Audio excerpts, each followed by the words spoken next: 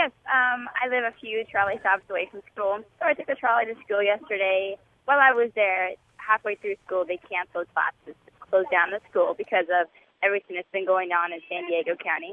So I took the trolley home, and Qualcomm Stadium happens to be the stop right before I get home. So I got off to come here to see if I could help, and they slapped a volunteer wristband on me, and I was here for about 5 or 6 hours yesterday, working, helping the evacuees, unloading shipments of food and supplies from local businesses and things like that. Were there a lot of other people in the community there that had stopped in to volunteer?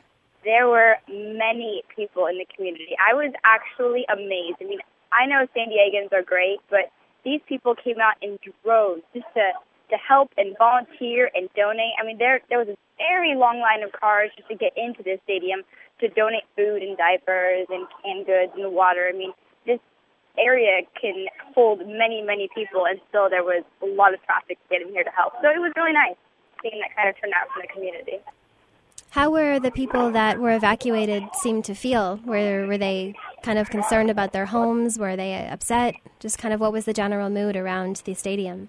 Yeah, some of them were like bewildered or actually didn't even know what had happened. They had to leave, and there weren't very many televisions around the area. If you came in your car or you had your camper or your RV, then you might have a radio or something like that to get updated information. A lot of these people kind of felt like they were left in the dark. They didn't know what was going on. And I'd say generally all the volunteers and the city staff kept the spirits high around here.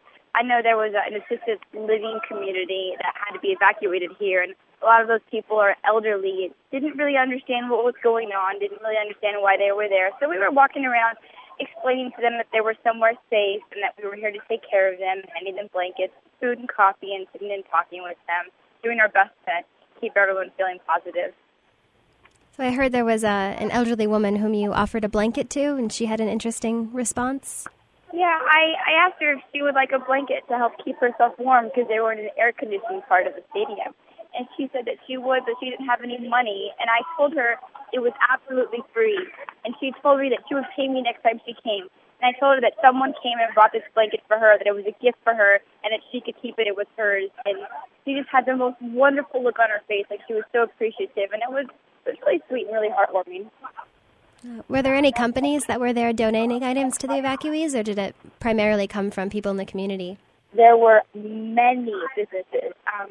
Costco, I heard, donated something like 8 semis full of water and food and supplies. I know there were restaurants in the neighborhood that brought food to the evacuees and to the volunteers.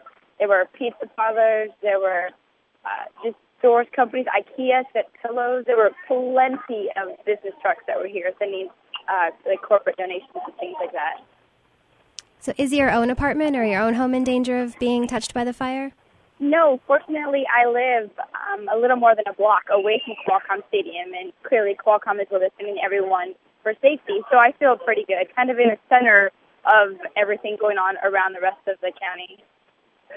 Well, thank you very much. I appreciate you talking to me. You're very welcome. Good luck with everything. Thank you. Bye-bye. Okay, bye.